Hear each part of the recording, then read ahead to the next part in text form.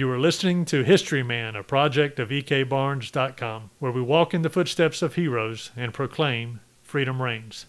On today's podcast, we feature Kip Carter, friend of the Revolution, a historical guru of the Southern campaigns. So welcome, Kip. Thank you. I appreciate it, Eric.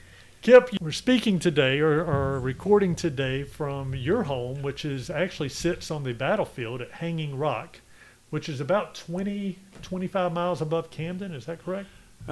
From the Camden battlefield to here is about 18 miles. The road in front of your property, is it the Great Wagon Road? It is the Great Wagon Road. Runs from Philadelphia down to Charleston and Savannah. But through this part of the state, a lot of the road has a lot of branches to it, but in this part of the state, it is the road. We're on the road runs along the fall line between the Lynches and the Catawba River. So a drop of water in my front yard goes to the Lynches, and a drop of water in my backyard goes to the Catawba River. I mean, this road really was the big road. It was the interstate highway. Yeah. So these battles in the Southern campaign, really, if you were to figure out where that road was, the Great Wagon Road in the colonial times, you could really just start matching up all of these battles. The Battle of Camden, the Battle of Hobkirk Hill, the skirmish at Beaver Creek, the Battle of Hanging Rock, Buford's Massacre. They're all on the Great Wagon Road. So tell us a little bit about the first battle or Hanging Rock.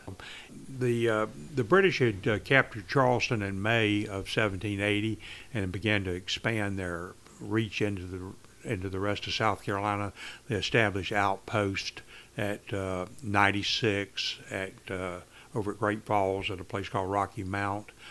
Here at Hanging Rock, which is most northern of their post, over to Cheraw and then over to Georgetown.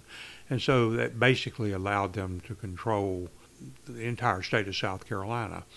There had been a reversal on July 12th of 1780. One of the patrol from the British Legion under Tarleton, under Captain Christian Huck, had burned Hill's Iron Works, had destroyed some houses, burned the library of the minister over at Fishing Creek, and were looking for some of the rebels, including William Bratton. So on July 12th, they were at Bratton, right next to Bratton's plantation at Williamson's, which is only about 600 yards away. Bratton and Hill and the rest of the guys surprised them at daylight and wiped them out. That was July 12th. So that was the start of the idea here in the backcountry that they could defeat the British.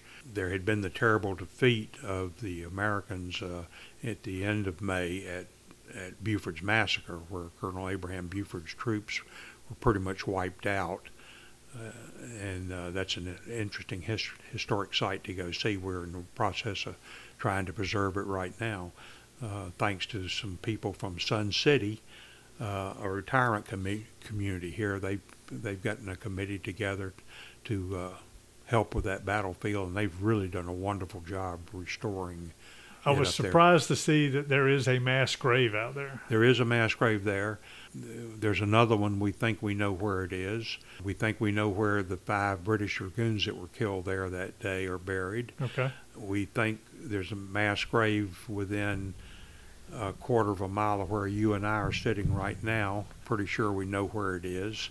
Wow. From this battle here at Hanging Rock. But anyway, on the 30th of July, 2 weeks after Huck's defeat, Sumter decided that he wanted to attack Rocky Mount, which was one of the stronger outposts here. So he detailed William Richardson Davie to bring his men, who were men from the Waxhaw and also men from Mecklenburg County, the Charlotte area, all mounted, of course. And they were to come here to Hanging Rock to create a diversion. Hanging Rock's only about 12 or 15 miles from Rocky Mount, and he didn't want the troops here. There were about 1,500 trying to reinforce Rocky Mount while he was attacking there, much less to come up on him from the rear while he was attacking. So he sent Davie over here. Now, so there's a river between here and there. There is a river between here and there, the Catawba River, which turns into the Wateree Right. down at Camden. And there was a ferry that the British soldiers at Rocky Mount, they patrolled that road because there's a ferry at the end of that road that brings them over Right. to this side of the watery. Correct. Yeah. There was a ferry. There was also a crossing, I see. a shallow crossing I there. see. And so Sumter attacked over at Rocky Mount. It was a hard fight, and Sumter was taking the worst of it. It was a well-fortified position. Sumter decided to try to burn them out, and he lost several really good men trying to throw burning faggots up onto the roof of 2 log houses that were reinforced that were there, and finally got one of the roofs burning. But it was South Carolina, it was August, and it was a summer afternoon, and you know what happened. A thunderstorm came up and put out the fire. And so Sumter began retiring, and of course he did not retire without trouble. The British came out after him and gave him a lot of trouble, and the river had gotten up. And anyway, he finally made it back to his camp at Clem's Branch on the east side of the river.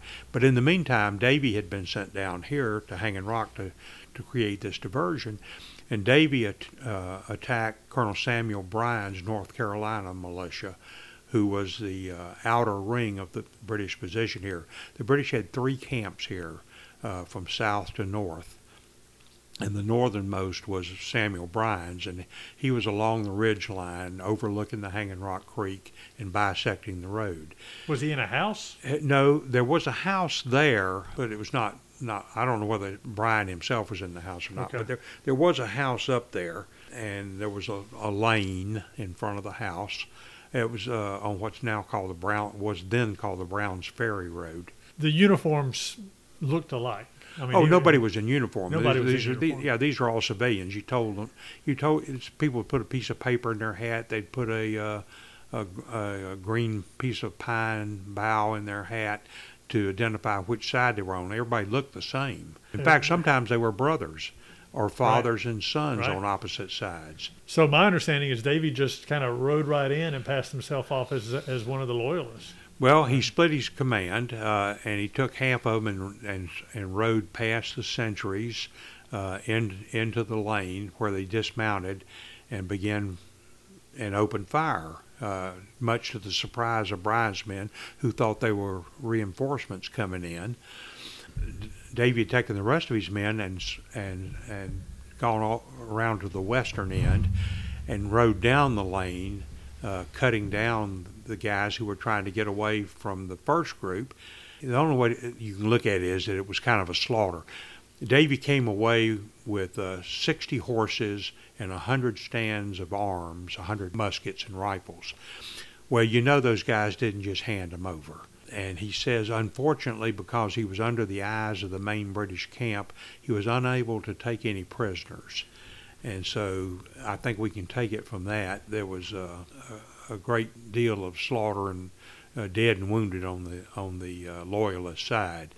And before the British could react, he had ridden off with the horses and the guns, and the British camp, of course, was in a good bit of consternation. They of course, did not reinforce Rocky Mount as a result. And so a couple of days later, when Davie and Sumter got back together again, Davie told him about what had happened down here. He knew the layout because he had seen it firsthand, and he knew this area from his childhood here. So he told Sumter what the layout was, that there were no fortifications. They were in an open field. They appeared to have a couple of cannon. They were little, what they call grasshoppers, little three pounders. But they were devastating. You load them with canister. It's not a cannonball. It's like a can with a lot of musket balls. It's like a shotgun. Like a shotgun. On steroids. A shotgun on steroids is exactly what it is. But anyway, he told them what the layout of the camp was, and so Sumter decided to attack Hanging Rock. So the night of the 5th of August, they gathered up in what is now the town of Heath Springs, the militia grounds up there. It's about 2 miles from there down to where the British were camped at the area called Hanging Rock. Hanging Rock is actually about 600 yards to the east of where the British were, but it was a well-known landmark. It was a big rock overhang. For thousands of years, people had camped there using the Great Wagon Road was an Indian trail originally.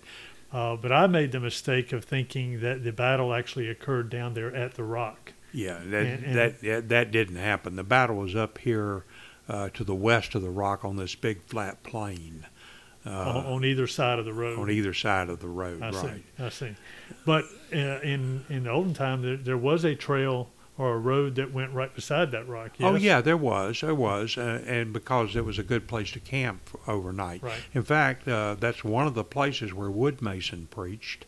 Really? Yeah. In fact, he says he married 200 couples at the Hanging Rock. I didn't realize in his that. diary. Yeah. So he would stand on the rock and preach.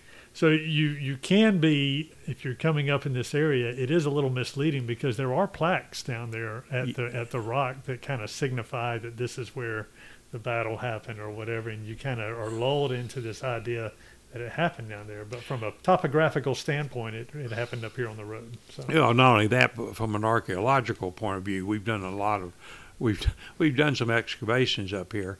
We know exactly where Bryan's men were. We've found hundreds of artifacts along the line that was Bryan's camp, and so we know exactly where it was. Now we're not so sure about the other two British camps. We think we know where they were, but we don't know for sure.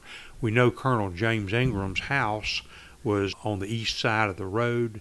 It is where Washington spent a night on his southern tour on his way to Charlotte, which he referred to as a trifling little place in his diary. But anyway, he spent the night with Colonel Ingram, who was with the Continental Line. And the British, of course, used Ingram's house and his well and for water. You always got to think about water and forage for your animals when you're camping.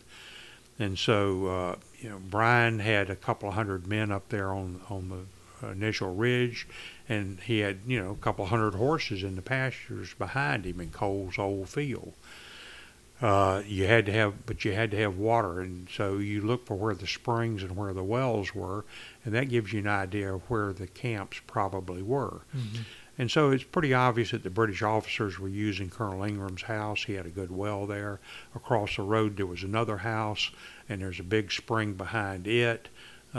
This plain here had a number of springs on it. There's one here in my backyard. So this seems to be the logical place for the British, the two British camps. You had the Prince of Wales Americans regiment, and you had the British Legion.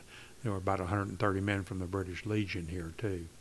Anyway, they gathered up on the night of August 5th.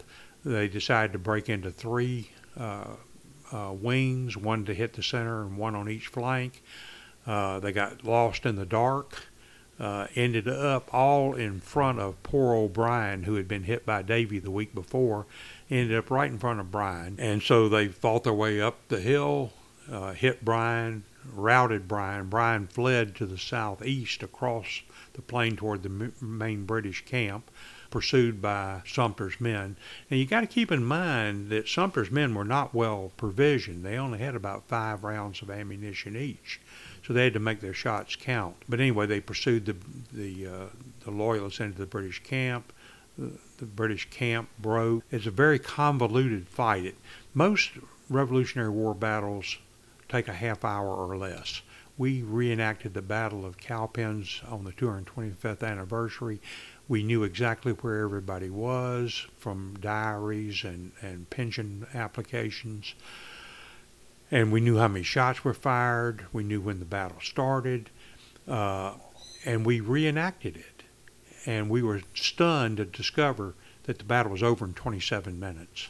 Wow. Yeah, most of these battles were short, sharp, and nasty.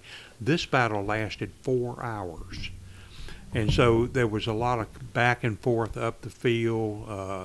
The British enfiladed one of the American position. The American riflemen then started making sure that they took out the officers and the sergeants. The Prince of Wales American Volunteers, which was a very well-trained regiment of British provincials. provincials, yeah, they were well trained.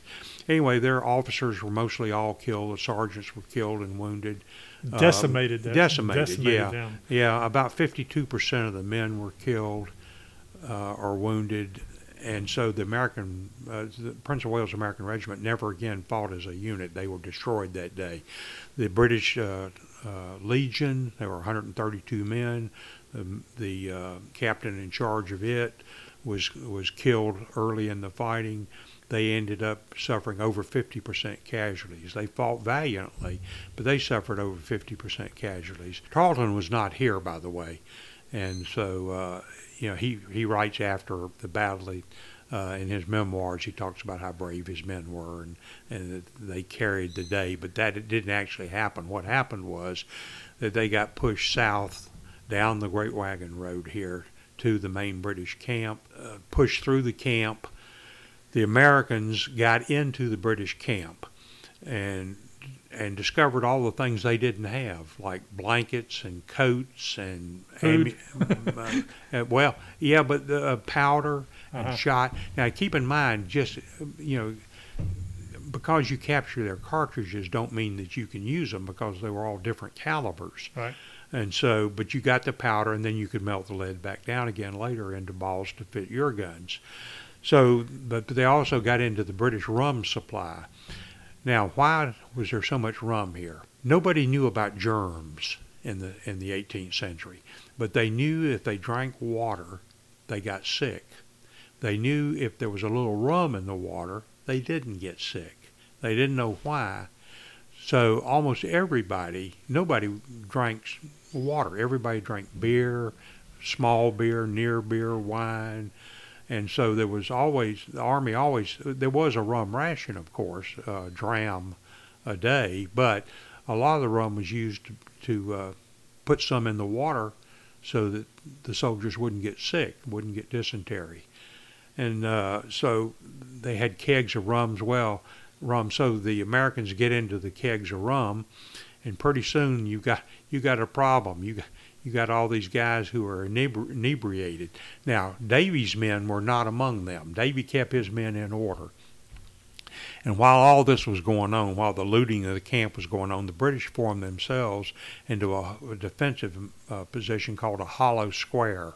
You just make a square of men, and the supplies were in the middle, and you're on the outskirts of it. And you've got bayonets, and so cavalry can't charge you, and horses are not dumb enough to run onto a bayonet, and so it's a protective thing. And so they were in a hollow square, and their musicians were in there, and so they were playing music, and they were giving 3 cheers for King George and shouting insults at the Americans, and the American patriots were shouting insults back, and 3 cheers for the heroes of the Revolution.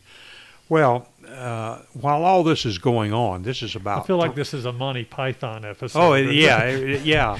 And this is at about 3.5 hours into the battle. Well, a group of dragoons was coming from Rocky Mount over here, and then they were going to go down to Camden. Just happenstance. Just happenstance. There were about 80 of them, all told.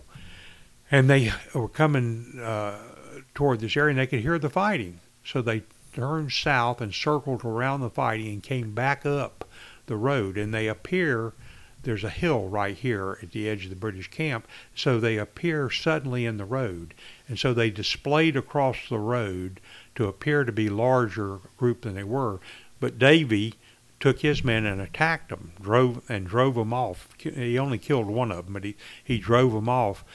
But the Americans were worried that they were the vanguard of a group of reinforcements coming from Camden. Right. And so they said, whoa, we're about to get in serious trouble here. So Sumter says to his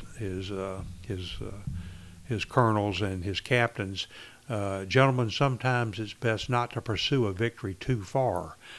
And so I think we probably need to go. So they loaded up everything they had captured. They had about 75 prisoners. They gave paroles to the British officers, which they took seriously. You give your Mhm. parole that you're not going to fight again. And the British Army took it seriously, too. They'd send the guys back home.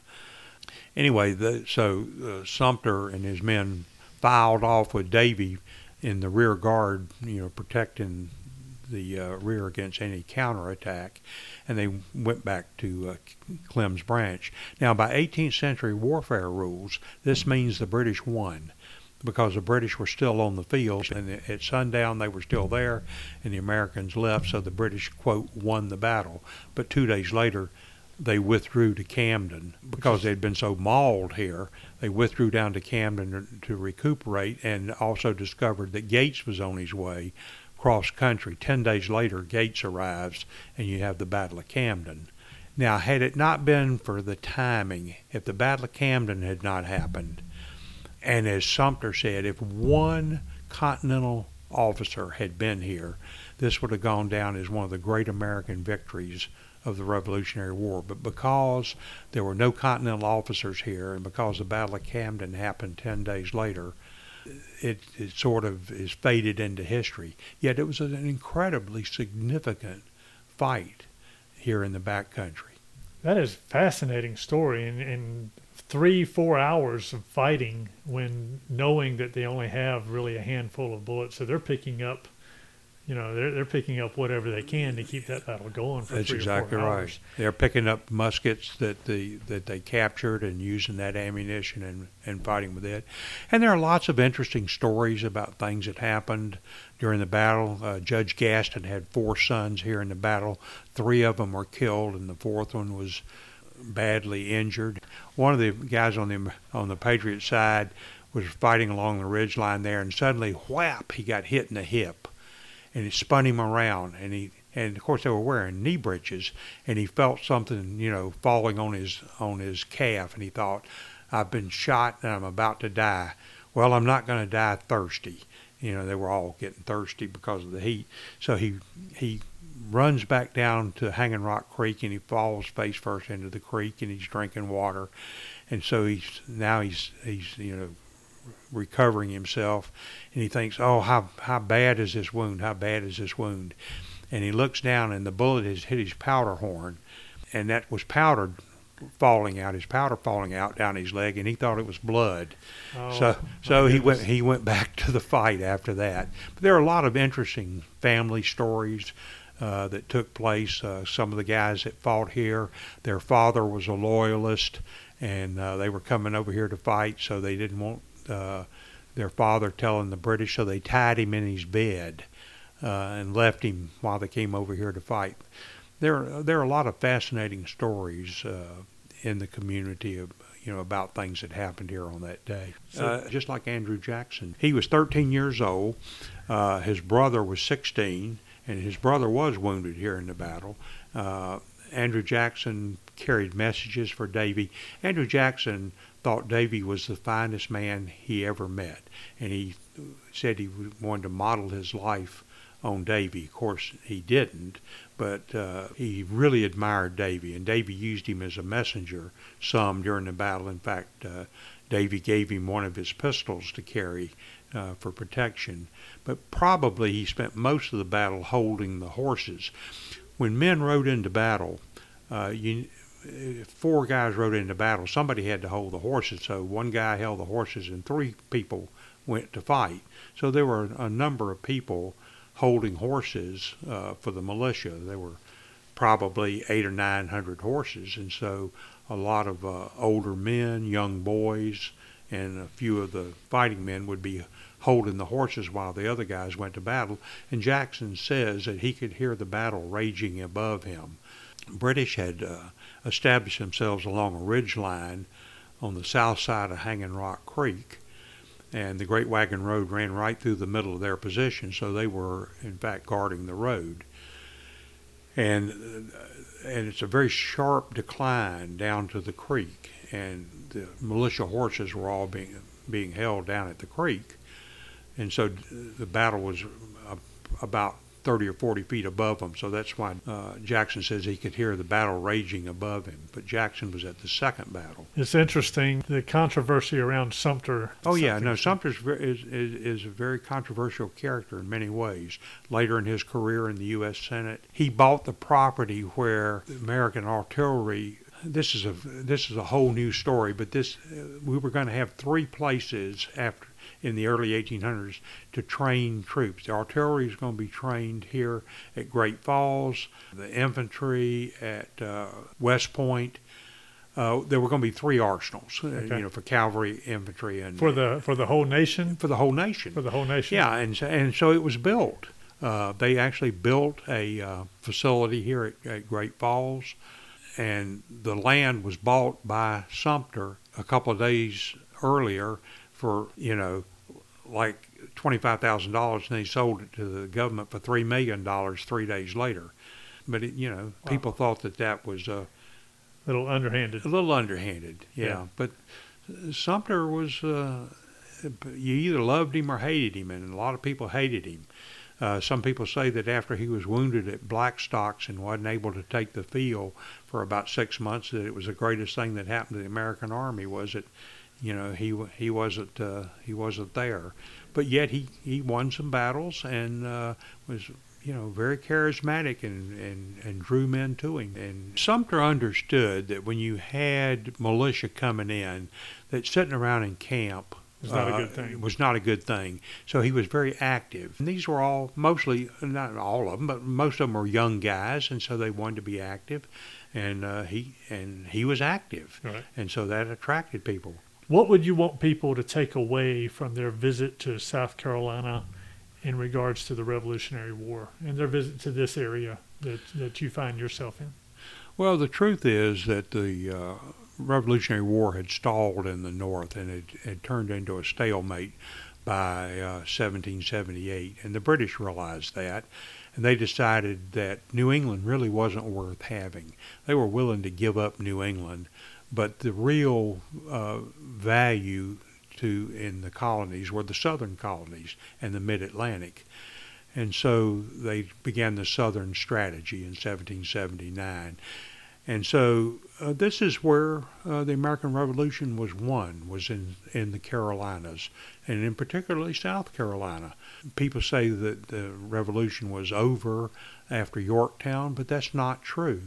Yorktown was near the end of the war, that's for sure, and it certainly broke the British will to continue the war.